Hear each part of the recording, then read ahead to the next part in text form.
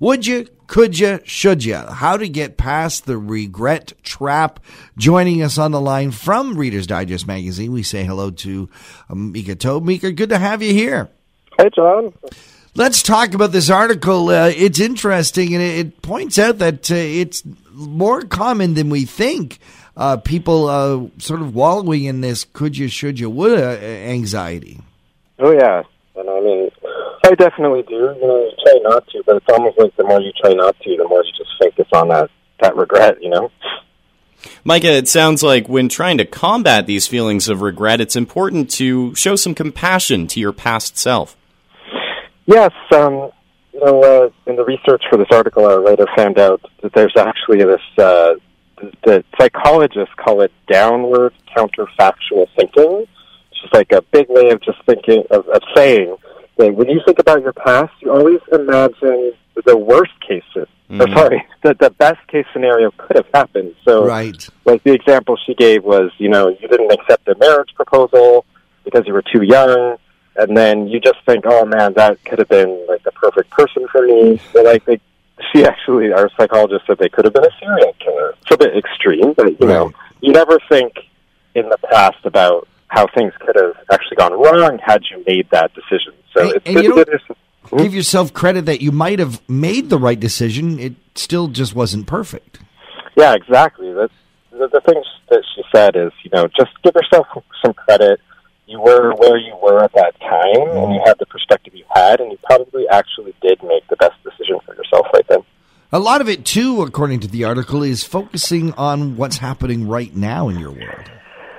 Yeah, and the psychologist that we talked to pointed out that, especially in today's world, there's just so many options and possibilities. It didn't used to be like that. We used to just, follow in the same job that our parents did, and we just lived at home. But now you can live anywhere. You can do anything. So there's a lot of chances to be thinking about these sort of other places you could be instead of just being where you are.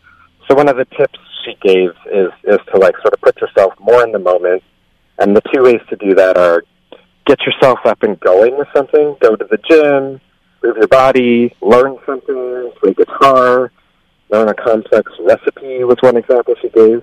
And then, of course, the practicing mindfulness, which is a type of meditation where you kind of let the thought of regret come in and then you just watch it slowly float away. Micha, this was the most interesting part of the article for me. It sounds like regret can actually be a positive force for change and can have potential future value. Yeah, that was actually really interesting to me, too, because it's one of those things you think you just shouldn't do it, or shouldn't focus.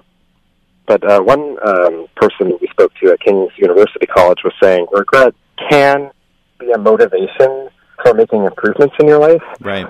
So, you can go back if you wanted to learn something else, or take a crack at that novel again, or fix a relationship that's gone through a hard time. The only problem is there are some regrets which you really can't quite fix in their exact form. So, if you happen to regret having worked too much when your kids were growing up, he suggests something he called positive reframing. So you say to yourself, I did make this mistake, but I can now do something different now, like focus more on my grandchildren or maybe spend more time with my kids now. So, the but is really important to have that but and to not get stuck just in the first part of that thinking. Fantastic article. It's in the current pages of Reader's Digest magazine, and you guys also have a fantastic website as well. Yeah, go on over to rd.ca to read this and a lot of other stuff. Micha Toub, thank you for joining us here on Talk of the Town.